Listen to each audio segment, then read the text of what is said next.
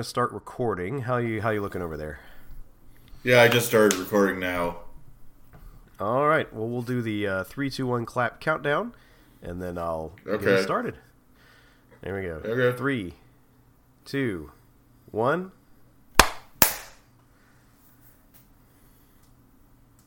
Hello and welcome back, intrepid space adventurers, science fiction aficionados, science fantasy lovers, and of course, everyone who loves great literature and the masters of American letters. It is your host, Dr. Daniel Doughty, coming to you with, as always, with my estimable co-host. Estimable? I don't even know. I'm tossing at least $10 words at the top, and I don't even know what they mean. Anyway, I'm here with Ronnie Gardaki. Ronnie, how you doing? Pretty good. Excellent. And welcome to Thunderdome, a Star Wars novels podcast where we recap Timothy Zahn's Thrawn trilogy for you, and also have little discussions, digressions. We appreciate the art that Timothy Zahn has created for us. And if you've been listening, the last couple episodes we've had access to an incredible resource, and that is Timothy Zahn's own thoughts on his own work. We were reading off of a special edition that came out 15 or 20 years ago, which is how old we all are. I guess it was like 10 years ago. That had special endnotes from Timothy Zahn, offering some little insights here and there, and also from his editor. And that was available as an ebook that I had checked out from the library. And silly me, I should have known that. Really, Ronnie, this is on me, because I should have known that Zahn fever was going to sweep the nation as soon as we started this podcast. But the sad truth is I went to go consult my ebook to look at the notes of what Mr. Zahn had to say, and the single digital scare quotes copy that was available through our library system was checked out to someone else. So I had to put myself on the wait list for the special edition of Heir to the Empire, the special 20th anniversary edition of Heir to the Empire. Never thought I'd be saying that sentence, but so that does mean that for today's episode, we're flying blind. It's Death of the Author Day here on Thunderdome. We do not have the author's input in interpreting the work. So we're just going to have to... I have a question. Yes. Why is there only one copy of an ebook? Oh, buddy, I could go for a long time on this. The long story short is that it's a manner of the publishing companies being able to make more money than they, technically would be making. It's the idea is that you, for this particular service that the library subscribes to, you purchase digital copies, quote unquote, so that basically you have the license to have however amount of digital copies of the book circulating amongst your patrons at any given time.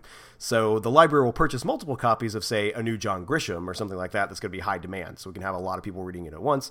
For something like Heir to the Empire 20th Anniversary Edition, we just had the one copy.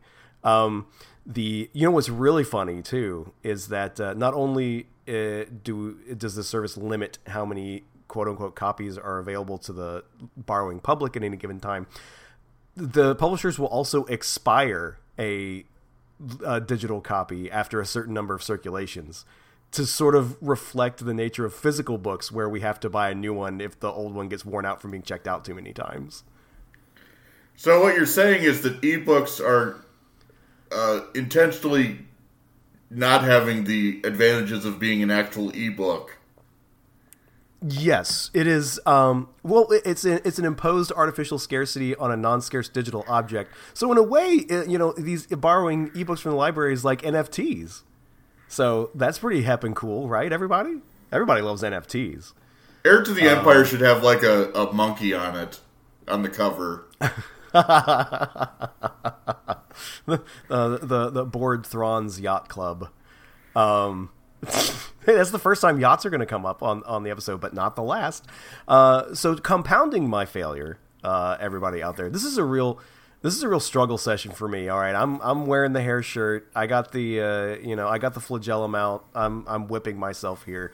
Not only did I drop the ball on the ebook, I also left my hard copy of the book in my office at work because I was being prepared.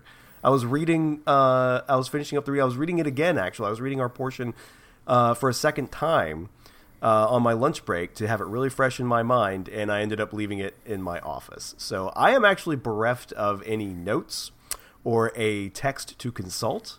So on today's episode of Thunderdome, where we are covering chapters 14, 15, and 16, it is up to our intrepid co-host and co-pilot, the Chewie to my Han Solo, Ronnie Kardaki, to cover the synopsis, which up till now I think I've handled that. Just that's always been me, right? Have we done an episode where you did most of the synopsis? I did one chapter, but I think that's it. Okay. Well, this is terrific. This is we can think of this as a special episode where Ronnie gets to stunt all over what a failure I am, and also gets to take the lead in the synopsis. Yeah, I don't know how much editorial insight I get in terms of like what these episodes are going to be titled, but I think this one should definitely be titled Daniel's Folly. Yeah, I'm writing that down right now. Daniel's Folly. This will go down as. Let me just say, I'm gonna be trying to live this down for a while. But in any case, the listeners didn't come here to listen to me beat myself up about what a terrible job I did. I mean, if anything, they tune in to listen to me talk about how great I am.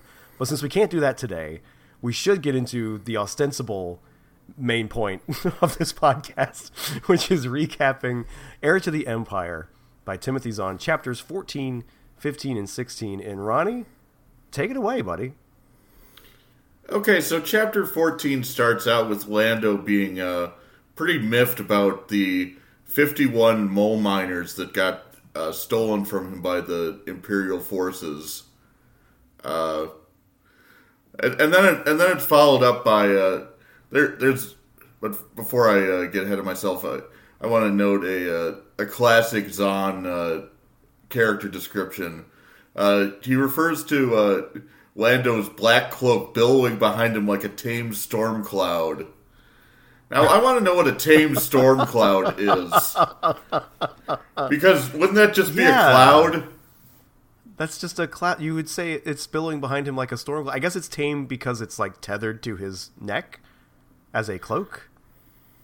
That's an odd one. Well, the thing is, it's funny that Mr. Zahn used up all of his descriptive power in that paragraph on. Actually, the one I'm thinking of comes later. That's next chapter. So we'll save it. We'll save it for then. But anyway, yeah, Lando's miffed. I guess to recap, or not recap, but to let the listeners know where we ended off last time, there was another hit and fade. Excuse me, I almost said hit and run, but that's not what they say in Star Wars. There was another hit and fade attack on Lando's planet where Imperial forces simultaneously were trying to. Well, I guess they didn't know Leia was there. That was all kind of an accident. But they hit Lando's planet to steal his mole miners for part of Thrawn's plan, and then found out that Luke Skywalker and Leia were there. So that was a whole to-do. And anyway, yeah, we're back. The heroes saved the day, but now Lando, what's he going to do about his damn business?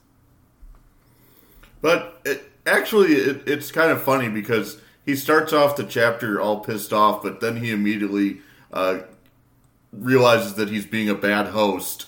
So he's like, well, welcome to Nucleon. How are you enjoying things?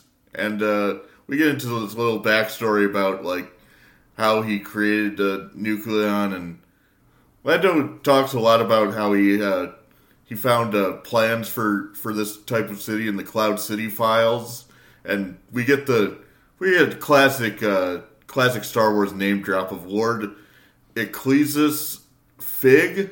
I think it's pronounced. Yeah. That was a bit of a try-hard Star Wars name, I felt. Yeah, we get so much more like name drops of stuff. Like we got the hot inner planet Miser, and we've also got the Ugnaughts that are apparently the ones doing the mining. Yeah, those are the little gremlin dudes on Cloud City. If you remember Empire Strikes Back, Lando apparently ran a kind of little slave state with these little trolls doing all the work and his slave cyborg. I mean, that's the character ambiguity with Lando. Like, he's charming and all, but he's also running a slave outfit. He's charming and all, but he's also just he loves running businesses in the most dangerous planets in the galaxy, I guess. And he loves creating planets because, like, it's talked about how like Nuke Gun's like his project and all. Mm-hmm. Yeah. Anyway, he's very proud of it. I guess it's Mr. Fig's ideas, but Lando really made it work by using walkers instead of wheels. So that was one of the bit Han notes that like it would be hard to have a wheeled mobile city on the planet. So there was Lando's bright idea.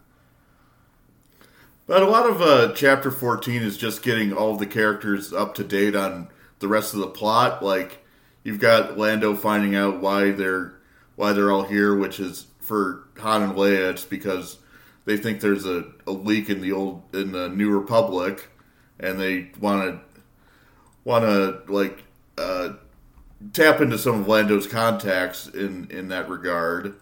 Whereas Luke wants to find out what that little piece of space garbage was that he found in the swamp. And the answer is more amazing than you could ever consider. Actually, no, it's not. It's a transmitter.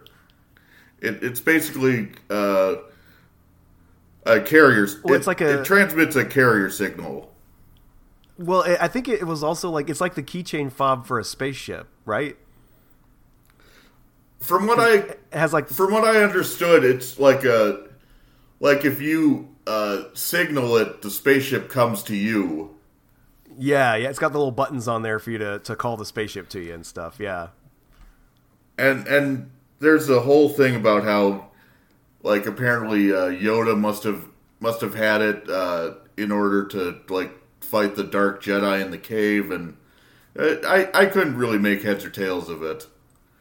I mean, there's a lot of discussion of this.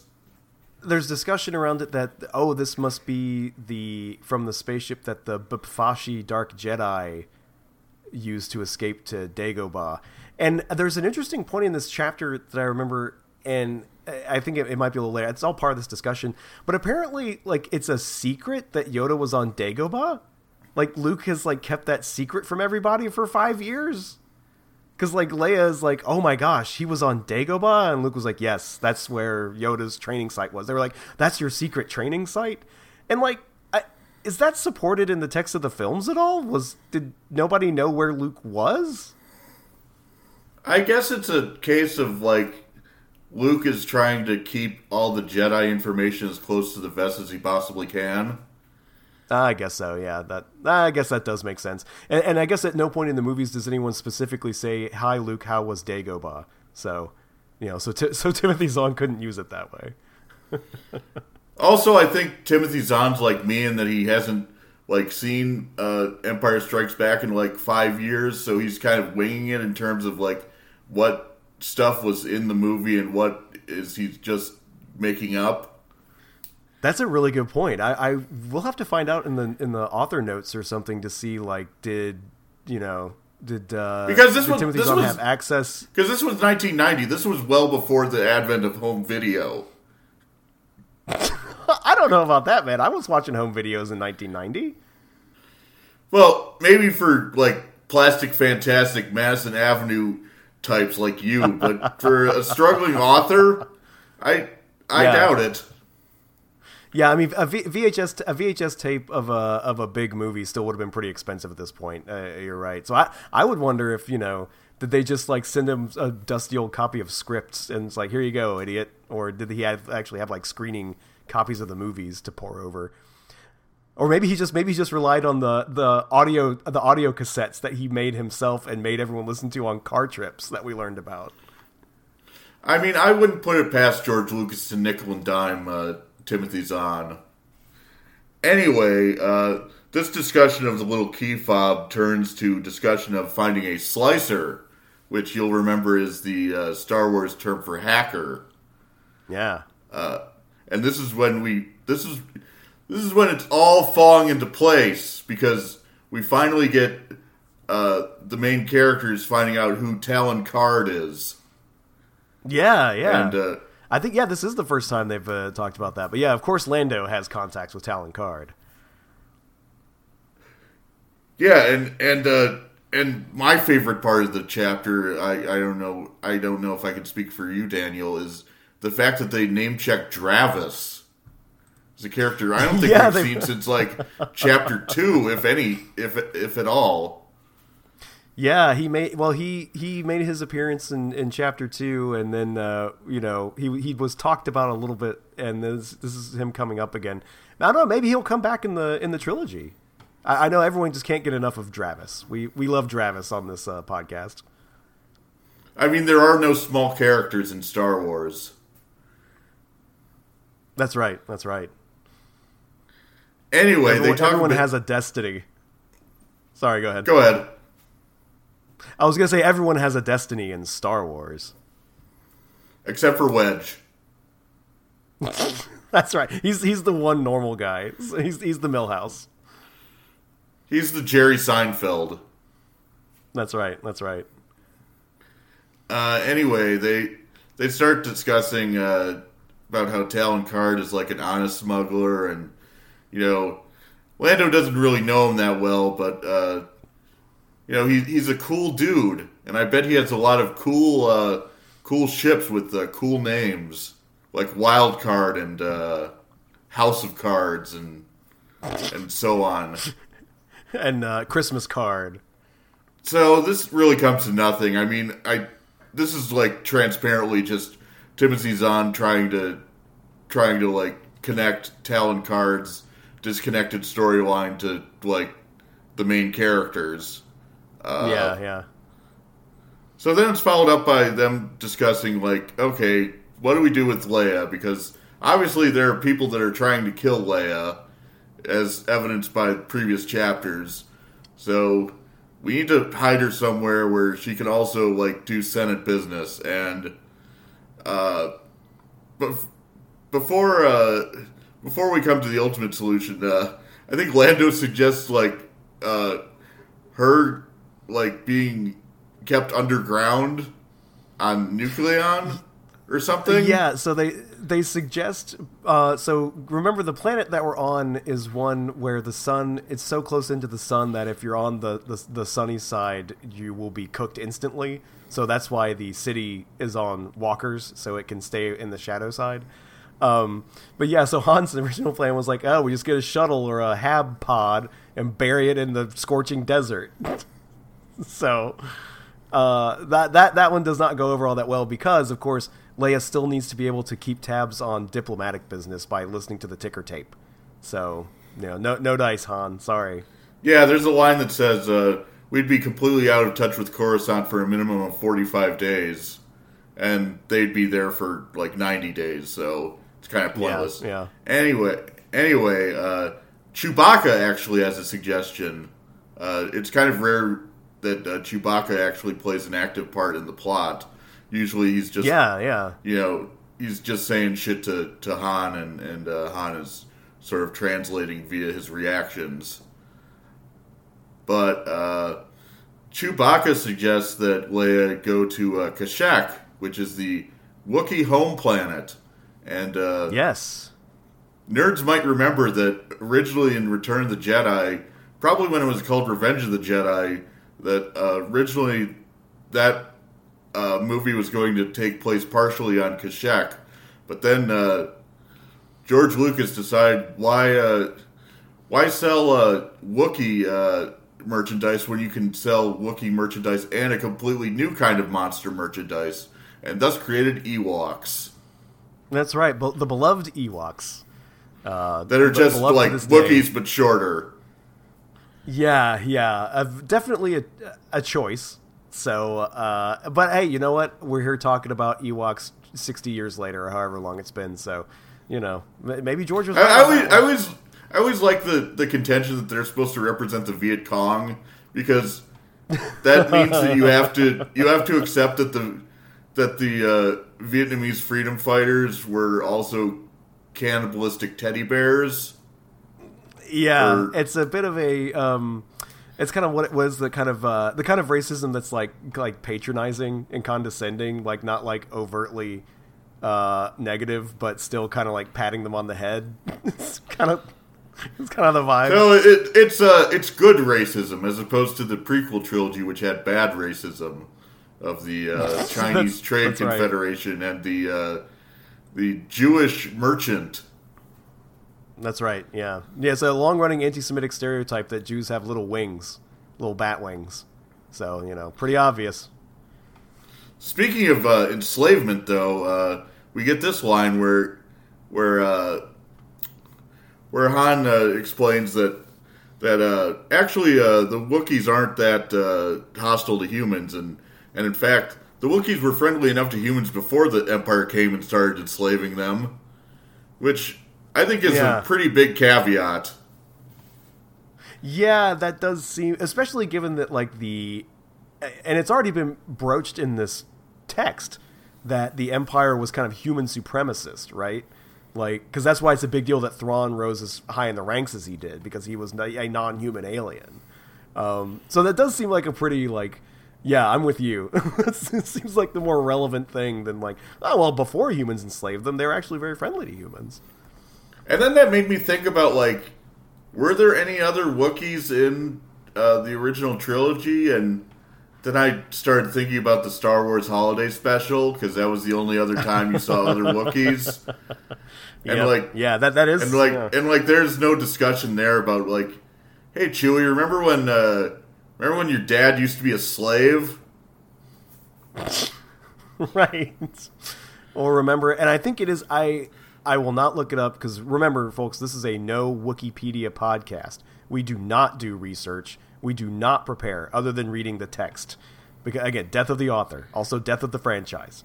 So I will not be consulting anything to look this up, and I do not expect to be corrected or for anyone to inform me of it. But I believe that Han Solo met Chewie through rescuing him from slavery, and that's why they're best buds with a life debt. I seem to recall that's what's going on with them. I can't remember anything from that Solo movie. Well, this wouldn't have been from the Solo movie. I remember this from, like, reading, like, well, I didn't actually read them, but there was, like, the pre-Zahn Star Wars novels. There was a series of, like, Han Solo's adventures before he met Luke that I think covered some of that stuff. Those come out in, like, the early 80s, I want to say, early to mid-80s. Literally the only thing I remember from that Solo movie is how he got his last name, which is that he doesn't have any family, so that means he's solo.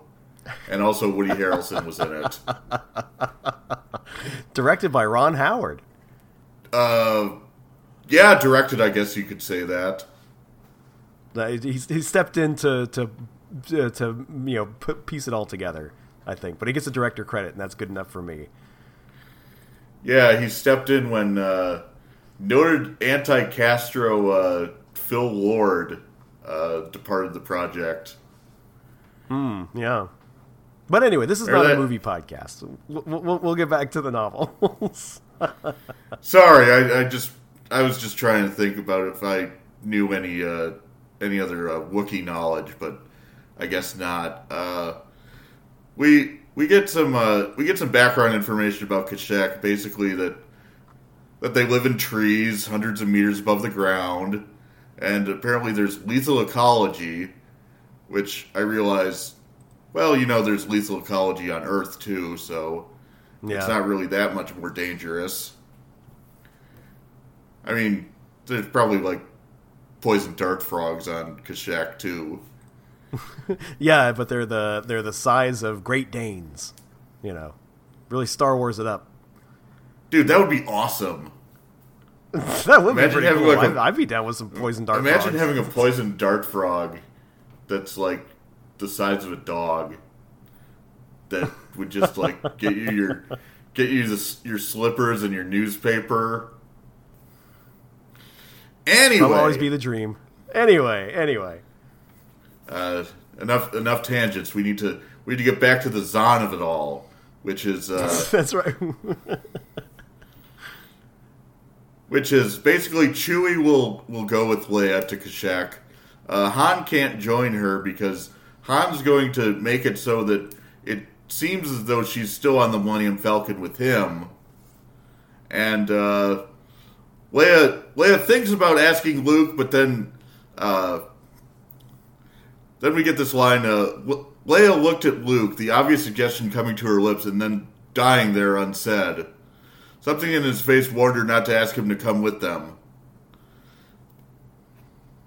And we'll find out shortly why Luke doesn't want to join.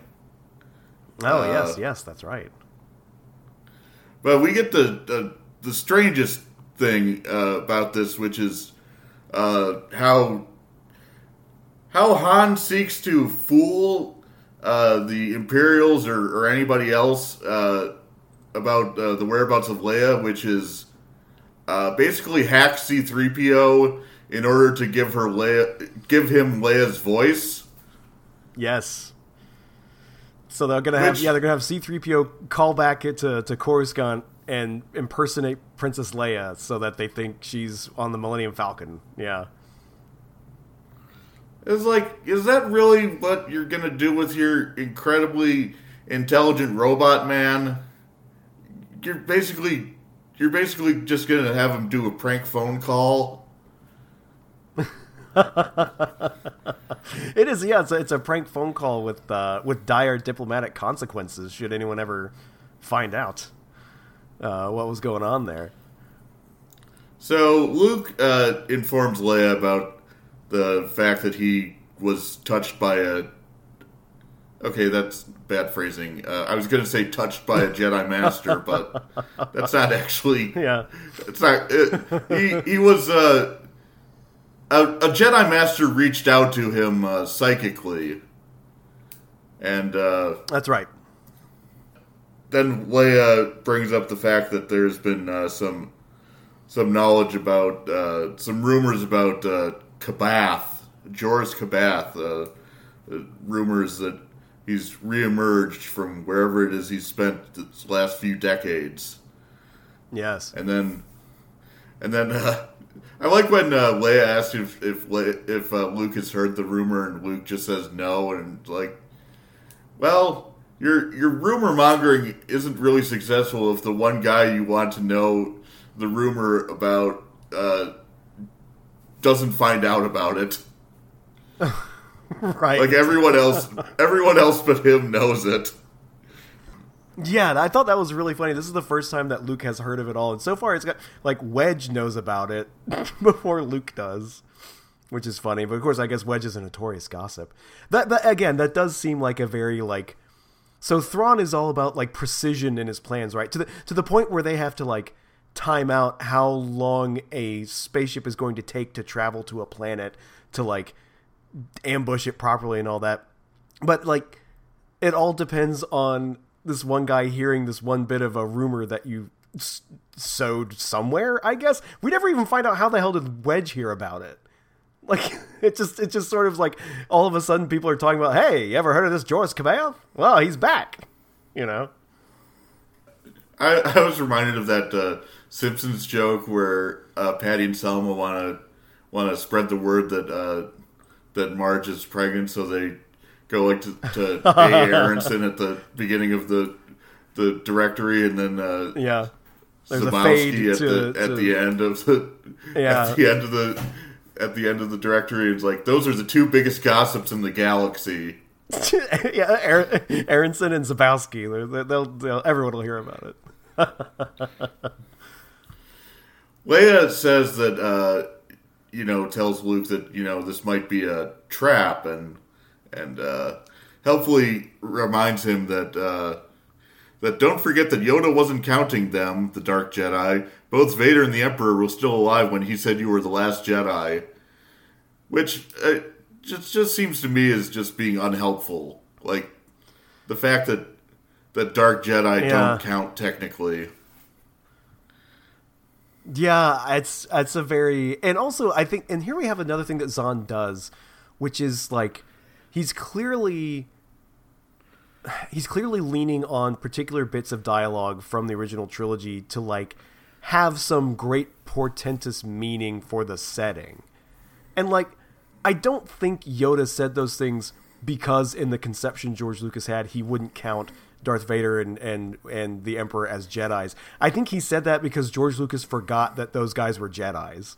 Like, it's not, it's not, and this happens all the time in Star Wars stuff, right? We've already talked about it on the show, but like half of all the Star Wars extended universe stuff is trying to come up with like a convoluted reasoning why some tossed off line of dialogue that George Lucas wrote in a cocaine jag in 1976 is actually a coherent thing. It's the tradition continues.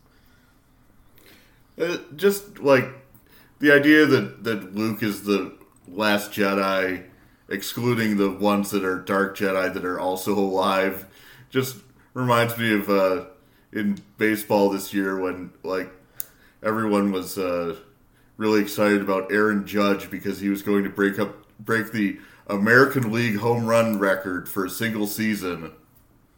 And it's like, yeah, well, that's not the record for like all of baseball. You're really just hedging things. We get C-3PO bitching about how his bimbo-fied voice is a serious violation of his primary programming, but as always in Star Wars, no one cares about the rights of robots, so they just that's right. Change his voice to a lady's, and we get the non-joke of Leia shaking her head and it's like, do I really sound like that? And bam, it's time for chapter 15. We just go right in. Let's see. We start off with the perspective on Han. They're taking a journey out from Nucleon. The three ships of theirs reached the shield ship depot without incident and made a short hyperspace jump together to the outer fringes of the Athiga system. Yeah, and here we get Lando's yacht-style ship, the Lady Luck. And now I'm asking you, listener, to imagine a yacht.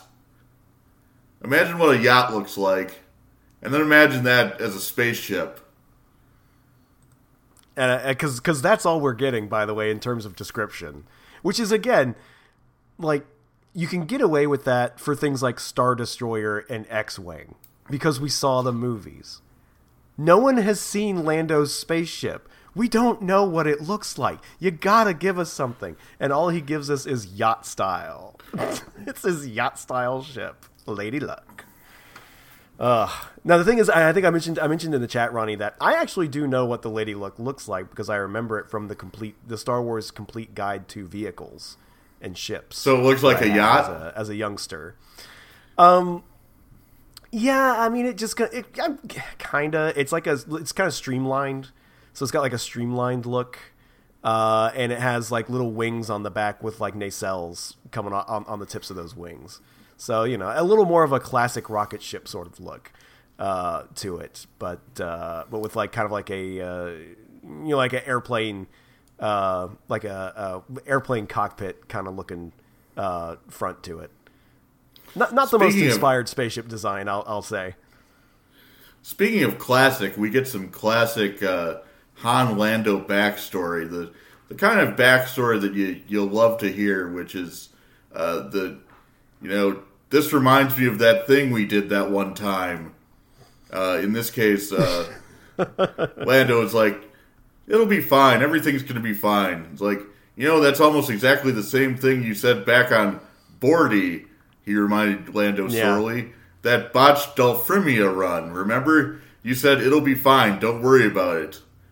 Now, I would be remiss if there's not a Han Solo Adventures book about the Dalfrimia run. I would hope so, definitely, yeah. Or at least like a Star Wars tabletop RPG campaign or something. my hope with the Star Wars expanded universe is that literally everything that's ever alluded to in Star Wars has its own book or story or trading card or RPG campaign. Yeah, I think they were pretty close to it before the conclave of Disney Star Wars bishops declared everything non-canon back in 2014 or 15 or whenever. Before the Great Cleansing? Before the Great Cleansing, when we all got ready for our favorite character, Captain Phasma. Oh, yeah. The stormtrooper that looks slightly different. Yeah, the sort of neat costume with nothing going on as an actual character. See, the thing is, you can only do that once, and that's Boba Fett, right? You don't get to do that again. Anyway, but to continue with our story, we're on Han and Lando are on the Lady Luck, and they have C-3PO impersonating Han's wife, which sounds funny. And then it really sounds like the part of a Star Wars sitcom. Yeah, like someone's put a bounty out on Leia, so now C-3PO has to impersonate her. Right, and then like C-3PO comes out, he's like someone is like coming over for dinner. It's like Han Solo's boss, and C-3PO has to pretend to be Leia, even with like the voice thing. And so to be like a silhouette, he like panics and puts a couple cinnamon buns against his head to appear as the silhouette, like in shadow. Like, hey, I'm Leia. That would be great. That's a great bit. Oh, and then he and Han are sleeping in the same bed for some reason. It's like the kind of weird sitcom contrivance that you wonder why anyone's doing any of this. Right, like why is the robot even sleeping? What to begin with? No, that's terrific. Yeah, so they plan to have C-3PO send out a message as Leia.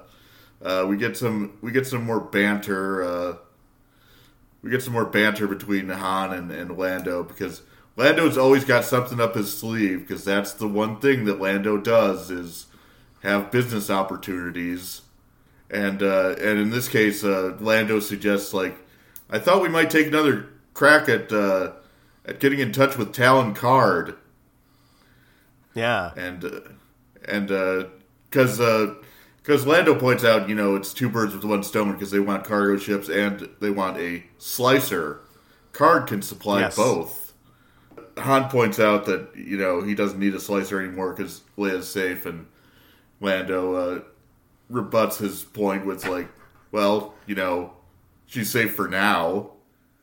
But there are non-Wookiee traders flying in and out of Kashyyyk all the time. All it takes is one person spotting her.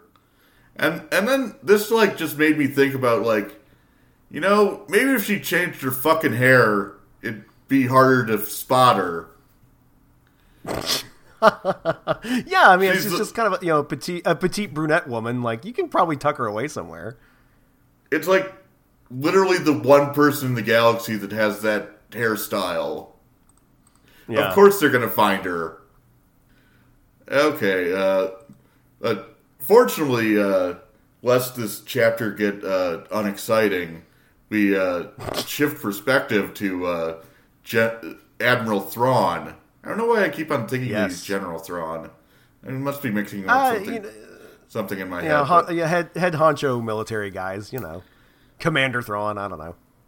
Yeah, so Pelion informs him that one of their probes in the outer Athega system, and always I want to, like, say Atari system, has picked up Skywalker and his companions. And I just love the way Zahn has Thrawn respond with and being in italics, his companions. Thrawn echoed thoughtfully, which of course made me think of the classic Mr. Show sketch about the young people and their companions going missing. But that's neither here nor there. We get something interesting. Because we get a data card, and apparently on this data card is, like, I don't know, replay of a video or something. or coordinates. I don't know. But it does bring up the fact that they have they have peripheral media of some sort. Because I know in previous episodes we were discussing, are there books and tapes in the Star Wars universe? Now these data cards I find more plausible than tapes. Sure. Like a solid state format that would seem to fit with the overall technology aesthetic going on. And then this is where I kind of get confused with the chapter, because we get sort of like Thrawn like gaming out like the classic chicken, fox, and grain of feed story problem. Yeah. This one was okay. So there's this. So they have basically they have security cam footage of the Lady Luck and the Millennium Falcon parting ways, right? And Thrawn, I thought this was among, and there's a very funny Peleon or sort of bit about Peleon after all this that I think was a bit of a reach by Mr. Zahn. But Timothy Zahn has almost like Sherlock Holmes style, has Thrawn reasoning out from this very scanty evidence that they split up Han Solo and Leia, so they're not going to be on the same ship, so one must be on the other. There was time to see the ships were docked for so many seconds, which meant time enough for 3 people to move among them. So it must be that Chewie and Leia are on the Lady Luck, and Han and Lando are on the Millennium Falcon. QED, ergo. And the way he gets there is I'm with you. It does not actually hold up. But there's a line that says Peleon, although he was a bit befuddled, couldn't argue against the iron tight logic or some shit. It was no man, this is all a reach. There's no. But anyway, their whole charade is for naught because freaking Grand Admiral Thrawn is the ultimate chess master, baby. He figured you out before you even figured it out. I like how Thrawn immediately sees through the C-3PO feint, which is you got Peleon saying, Leia remained aboard the Millennium Falcon because we intercepted a transmission from her that definitely originated from the Millennium Falcon. Thrawn shook his head. A recording, he said, his voice leaving no room for argument. Which I love the editorializing on that. No, they're cleverer than that. A voice Dr. Droid, then. Probably Skywalker's C-3PO protocol droid. It's it is kind of funny, though, that apparently, the whole galaxy knows who your boys are. They know who your posse is. So they know exactly what, you're capable of at any given time. They're like, oh, word, he has that 3PO droid who hangs out. So it could be that guy. That connects to another line of this chapter that I love, which is Peleon suggesting maybe one of the transfers was a droid, and Thrawn goes, unlikely. Historically, Solo has never liked droids, nor allowed them to travel aboard his ship, except under highly unusual circumstances. I'm just imagining some Empire file on Han Solo, on the notes section. It's dislikes droids, will only travel with them if he has to. Right. Han Solos only do this when they are very distressed.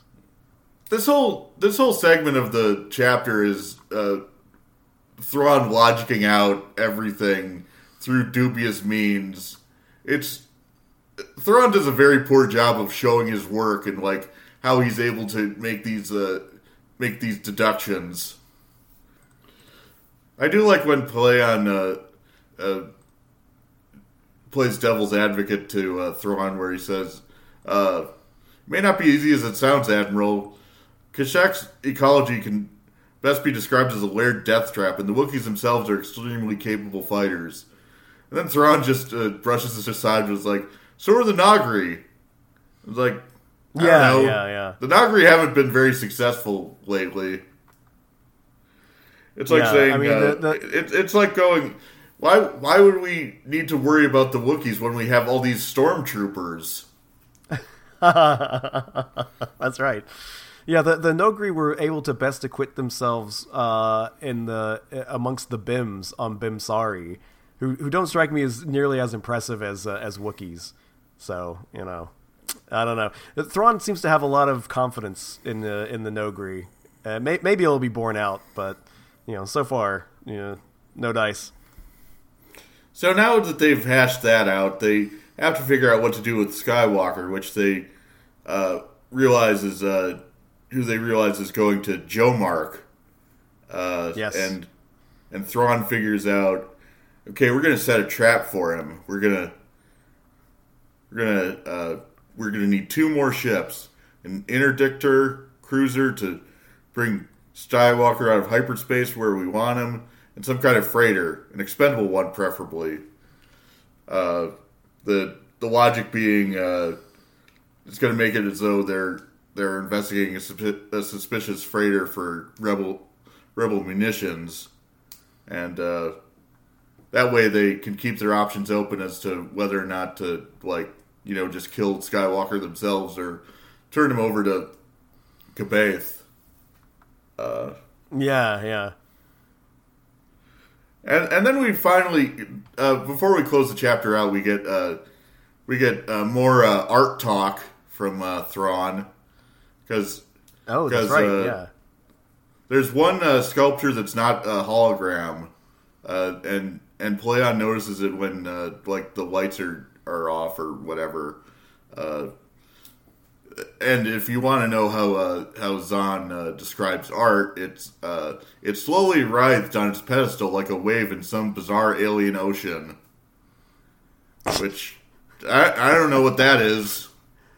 I'm imagining one of those. I'm imagining one of those like executive office doodads. Did you ever see the ones that were like a bunch of like blue fluid in a rectangle that was mounted on a fulcrum, so it kind of seesawed back and forth?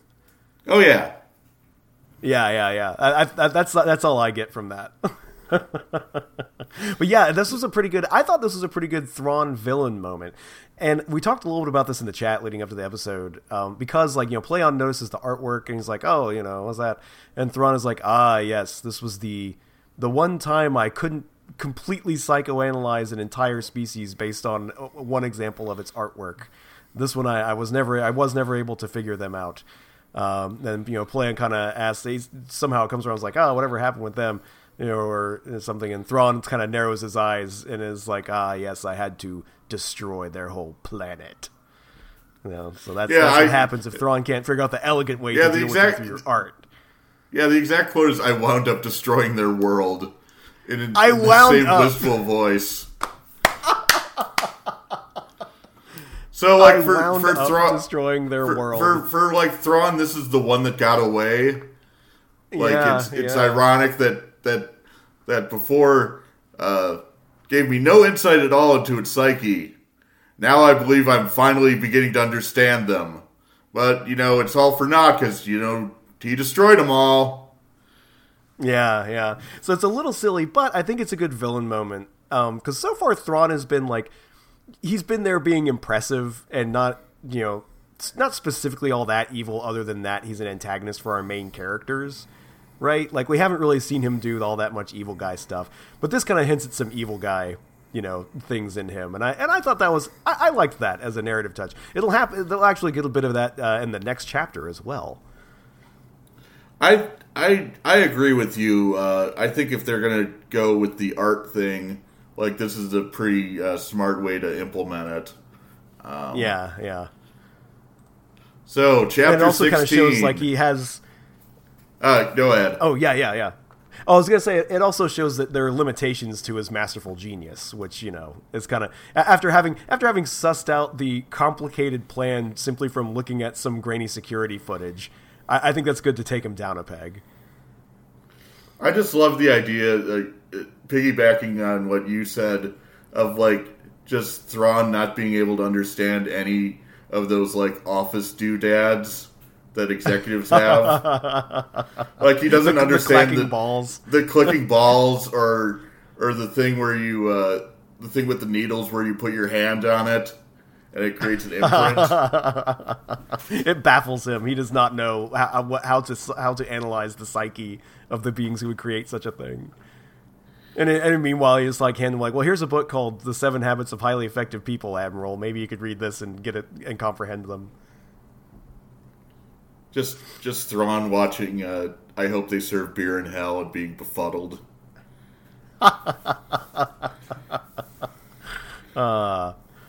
Will be good. But yes, chapter 16. Because, I mean, that would be the art that humanity would offer to Thrawn. Just like... Yeah. Office products and Tucker Max. Yeah, and then maybe a Thomas Kincaid painting. So anyway, chapter 16. This chapter is I have less to say about it than other chapters because it's really like heavy on action sequences, which I find difficult to like describe back to you and also like make funny. So yeah. This is gonna be pretty brief. I just wanted to note that the chapter begins with the curious line, there was no dreaming in the Jedi hibernation trance. No dreaming, no consciousness, yes. Virtually no awareness of the outside world. It was very much like a coma, in fact, except for one interesting anomaly. Despite the absence of true consciousness, Luke's time sense still somehow managed to function. Now to me, that sounds like hell. Like I'm in a coma, but I can sense the passage of time. Right, like you don't have any dreaming, you don't have any like sensory input. You're just it is hell. It's being trapped in your own brain with nothing happening. You're not even thinking. It's very odd. I do wonder, like, all right, this might be persnickety of me, but if you're writing in omniscient third person voice, right? You're writing your book. The point of view that the story is being told from is outside of the story. It's not the voice of any particular character or whatever. You can't throw in a word like one interesting anomaly, blah, blah, blah, blah, blah. Interesting to who? Who is having interest in it? That's not, you could just say that an aspect of this is XYZ. Interesting just feels like a weird editorializing. It's filler. It's a filler word. It's a filler word to make it seem more interesting than it is by just throwing the word interesting in there. I don't like it. I don't care for it. Anyway. Maybe we'll get like a twist where it turns out that this third-person omniscient narrator is an actual character in the book. Oh, yeah. Maybe it's Winter. Yeah, we haven't seen her in like 18 chapters. Yeah. So anyway, but yeah, so go through. Yeah, this is mostly a confusing space battle. So yeah, Ronnie, if you can just give us the gist, I guess. I guess the gist is that Luke has woken up from his coma and immediately he's hearing like unidentified starfighter. A harsh voice boomed from the speaker. This is the Imperial Star Destroyer Chimera. Transmit your identification code and state your business. And Luke doesn't really know what to do. He falls for the staged ambush part of it. He's convinced like, oh, this is I happened to coincidentally run into an Imperial smuggler stop. Something. He buys it hook, line, and sinker. Well, Luke's kind of an idiot, so that's fitting. That's true. That's in keeping. I do like when Luke mutters to himself, should have brought one of Han's false ID codes with me. Which just makes me think that Han Solo just has like 15 fake IDs that he keeps around. Oh, when he has to buy like illegal space beer. Yeah. Like the fringes. when there's some Ewoks want to get some medical marijuana from the dispensary, Han sells them a fake ID. So they again, this is like kind of hard to parse because it's just a lot of not very well written action sequence. But basically, Luke has to prevent his X-wing from getting caught in the tractor beam of the Star Destroyer. So we get a lot of some real hard sci-fi nonsense of like aerodynamics of like, I want to drop it at 0 delta V and then have it turn around and head straight aft. I don't even know what aft means. I do think it's funny to have that kind of talk about delta V's and stuff in the same chapter where you're talking about using your starship's etheric rudder. As it's like, I mean, come on. Either we're playing with fantasy physics, which we are, or like, you know, you don't have to get into like the Newtonian whatever of it if you're going to be, I don't know, it's weird. But yeah, he does some kind of maneuver that is apparently very jarring and destructive to his starship, but also it shoots out a photon torpedo that, I'm sorry, proton torpedo in Star Wars. Photon torpedo is in Star Trek. But so the tractor beam, he shoots out a torpedo that the tractor beam catches, and it drags right back to the ship, and apparently blows up that tractor beam, station. And then but it does allow Luke to escape. Then he goes into light speed. He gets to hop into light speed. Yeah. And then and back on the ship is the next Thrawn villain moment, which I thought was pretty good. And I do you mind if I talk about this one, and you can jump in and correct me if I get something wrong, or you find the passage with the direct quote? Go ahead. Oh, okay, man. So this is back on the bridge of the starship. Of course, their plan to capture Luke Skywalker has failed, and so Thrawn, everybody's basically like tense, waiting for the fireworks to start, and Thrawn kind of coolly walks over to the tractor beam operator station, and harangues the young guy there, like, so, what happened there, buddy? It messed up, huh? And so he kind of sputters that, well, nothing like this ever came up in his training, so he wasn't quite sure how to proceed with finding the target again. And says, aha, so who trained you? And it's Ensign so-and-so. Oh, yeah, and like the guy's name is Chris Peterson, which I was just about to bring that up. It's Chris. It's Chris Chris, and then Pieterson. So it's like trying to almost be Star Warsy, but it's still Chris Peterson. Not quite many. Yeah, I'll be curious when I get my ebook back to see if there's a Zahn note about that. So, but anyway, he says, well, who were you trained by? And he identifies the ensign who trained him up, and Thrawn gives him a dressing down. And then he has the poor kid who was never trained on how to get your bearings again if something like that happened, summarily executed. Just has he gives the order, just blast him, and then has some flunkies carry off the corpse.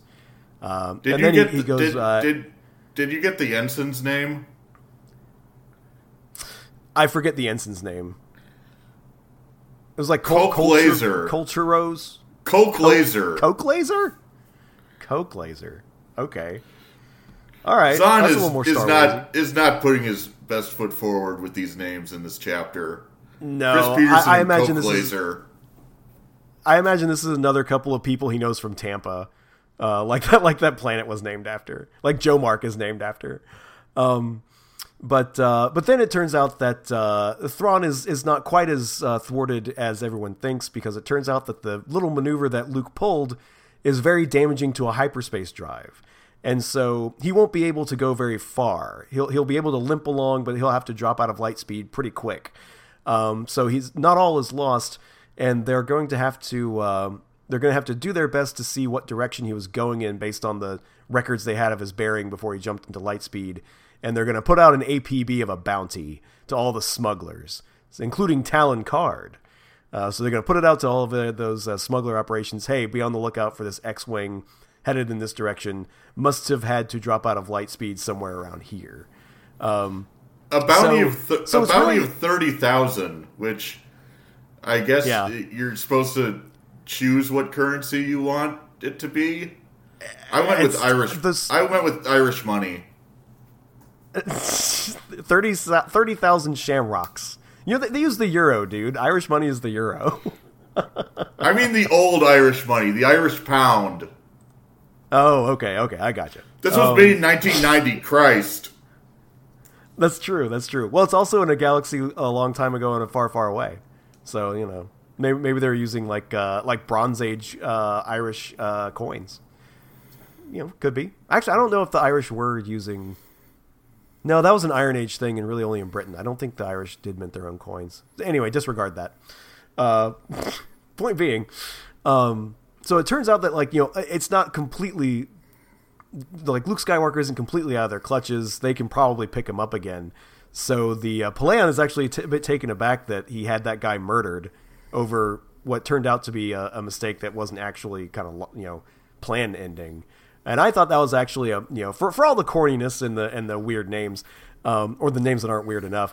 Again, I thought this was a pretty good villain moment for Thrawn. It's showing he's, you know, fully in that Imperial mode of kind of rule through terror and dominance, and you know, brooking no incompetence in brutally crushing anyone who demonstrates it. I have the line with me if you want me to share. Oh, please do. Yeah, go. The Empire is at war, Captain, the Grand Admiral said, his voice cold. We cannot afford the luxury of men whose minds are so limited they cannot adapt to unexpected situations. When there you have it. Which I think kind of goes a little bit against the grain of earlier in the book where Palaeon was talking about how all these recruits were really wet behind the ears, but, you know, Thrawn seems to really work with them or something. But maybe as he's getting more desperate or not more desperate, but as his plan is coming closer and closer to fruition, he's getting a little more serious, and the brutality is coming out. They do make the distinction in this chapter that the guy Chris Peterson, may he rest in peace. May he rest in peace, Chris Peterson. Was not recruited by the Empire. He was a conscript. Now, I'm wondering if there's like a slight difference there. Even though Thrawn does ask, does that make him less worthy of your training time than a normal enlistee?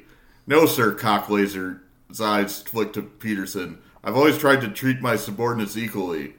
But I sort of thought it was an interesting wrinkle that okay, Chris Peterson was, you know, press ganged into joining the Empire. Yeah. That is an interesting note. But so that closes out our chapters for today. This episode is of course dedicated to the memory of Chris Peterson, beloved level 2 tractor beam operator. He will live on forever in our hearts, and we will be building a little roadside memorial to him at the 459 the Acton Road exit here in Birmingham. We're gonna give him a little. I'm gonna die laughing if it turns out that Timothy Zahn was just a big fan of Chris Elliott's TV show Get a Life, and that's why he named a character Chris Peterson. We'll have to find out as soon as whatever nerd who checked out my Star Wars book returns it, and I can look at the notes. I'm trying to do a podcast. What if he's also doing a podcast? Oh, God. Oh, no, you're right, because this is a great idea with huge appeal. As has been shown, of course, by the show's explosive growth, I can only assume. We were recording these actually before we've released any. By this point, I'm just thinking of The Simpsons, Lester and Eliza, the kids that looked like a Tracy Ullman show, Bart and Lisa. And that's right. There's just like weird looking versions of us that are doing a Thrawn podcast too. Yeah, it's David Donkey and Lonnie Gardner. Yes. And I hate them, and we will have no truck with them. I will never do a crossover episode with their podcast. It will never happen. We will never appear on a panel together at Comic-Con, which I can only assume we'll be invited to after this. Not happening. Yes, please, listeners, never listen to Thrawn Rena. Thrawn Rena by Daniel Donkey and Lonnie Gardner are our sworn enemies. So, yeah, do not. But speaking of sworn enemies, now that we're done with the chapter wrap-ups, it's time to move on to our next segment in the show, where Ronnie and I enter the Thunderdome to engage in forensic combat, the age-old gladiatorial realm of debate that you may recall from preparatory school that I'm sure you all attended, being well-educated listeners out there. That's right. It's time for us to enter the Thunderdome and determine once and for all whether tipping is good. So, Ronnie, are you prepared to wet the sands with the blood of our brains with me? Yes. All right. Well, I will. I've taken the pro position, so I'll start out there. I'll plant my flag in favor of tipping. Now, here's how I feel about people in the service industry. If you're in the service industry, if you are in food service, hospitality, anything where like tipping is kind of expected in American culture, it's wonderful to have a temporary servant. I respect you so much for the fact that you wait on me hand and foot. And I love to do the thing where I put 5 crisp dollar bills on the table and take one away every time you displease me and put one back every time you refill my water before I even ask for it. That is one of the great pleasures of my life as someone who knows the value of a dollar and a hard day's work, being a small business owner here, the proprietor of a podcast. There's nothing I love more than really kind of lording my economic superiority over my underlings. And tipping is a really great way to do that. I love to see the anxiety in a server's eyes as they're thinking about how they're going to make rent and realizing that it depends on my largesse. And I would really love to keep that going. I think tipping is a wonderful aspect of American culture that really allows the good and the great, small business owners such as myself, to display their magnanimity toward their inferiors, who are, some people are inferior, and that's just the way it is. So I love tipping. I disagree with you. My first point is that who's the best character in Reservoir Dogs? Steve Buscemi's Mr. Pink. Mr. Pink doesn't believe in tipping. Second, and that's the full. Okay. Second of all, I don't know no math. I don't know no numbers. I went to college for the humanities. So you're asking me to like calculate 18% of something when I'm at a movie or at a restaurant? I can't do that kind of math. What, am I supposed to be carrying around a calculator at all times? No. Yeah, what is this? What is this, Star Wars, where I can just carry a calculator around on my person at all times? Some kind of future world? Third of all, okay, it sucks to be in the service industry. But, if you're living high on the hog with tips, you're never going to find a better job. You don't want to find another job because you'll just be too busy, ooh, I got a $5 tip today. I'm going to spend it all on malt liquor or pixie sticks or whatever it is kids spend money on these days. I don't know. I'm old, so I don't know. Yeah. Well, I think really what we've discovered here is I think we have another occasion where we realize we agree more than we disagree on this, because I think we both respect tipping as a way to discipline the working class. It's just in my I like to use it as the carrot, but you like to use withholding it as the stick. But at the end, we're really still all about making that mule do whatever we please to serve us. So, maybe we're not so different, you and I. Yeah, I mean, the thing about, you'll hear all these, liberals going, well, you should treat servers, well. It's well, there's a reason that I'm the one being served and they're the one serving. So it's come on. It goes against the natural order, and you can't have that. And don't get me started on those people that ask you to to tip when all they did is like punch a few numbers into a screen. Like, at concession stands, like, get out of here. All you did was press a few buttons. Yeah. I mean, it's not like 35%. It's not like you're spending your day here, getting treats for me, and that alone would be worth some kind of compensation. Like, no, I'm sorry. You just pressed a few buttons, no dice. Not happening. That's what your substandard. You're kind of winning. That's what your substandard wages are for.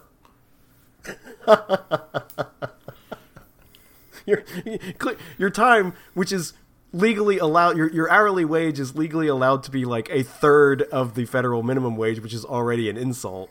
And to be made up with tips there, like, hey, you're already being compensated for your time, buddy. It's baked in. So I honestly don't see what they're all complaining about. Yeah, it's like, I don't make the policy. I'm not thirding your paycheck. Take it up with Joe Biden. He's the one doing it. Yeah. Well, the thing about tipping though is, Ronnie, that when I'm in the tipping when I'm the tipper in a tipping situation, I do make the policy. You know what I mean? If you want these fat stacks, if you want that 10%, which is the most I ever tip, if you want that 10%, you're gonna have to work for it. That's my policy. So yes, I think most of your lines could have verbatim been taken from a David Brooks column. When I'm taking my befuddled working class laundry woman to the nice sandwich restaurant, and she's confused by the words they have for ham, I know that I need to have the best service possible. So I'm going to be withholding this 25 cents, madam. Oh, boy, David Brooks. I haven't thought about that guy in a while. All right. Well, so anyway, that settles it. Of course, we, as always, we have conclusively drawn the ultimate conclusions about tipping. I really can't tell whether we ended up pro or con on that, but believe me, Ronnie wins as usual. And the last word. Yes. That was the last word on all of this. And thank you so much for joining us in the Thunderdome. We are, as always, we're looking forward to the next exciting episode in our recap of Timothy Zahn's towering masterpiece, Heir to the Empire. So next episode, be on the lookout. We'll be covering chapters 17, 18, and 19 if you're reading along at home. Or actually, if you're reading along at home, hey, return that ebook. I need it for a project that I'm doing. This one right now. And anyway, we'll be back next time, hopefully with some more insights from Mr. Zahn himself. But I feel like we did a pretty good job parsing this text without any assistance from any artist statements or anything like that. But thank you as always. I have been Dr. Daniel Doughty, and my co-host Ronnie Gardaki. Say goodnight to the folks, Ronnie. Good night, folks. All right, we'll see you later.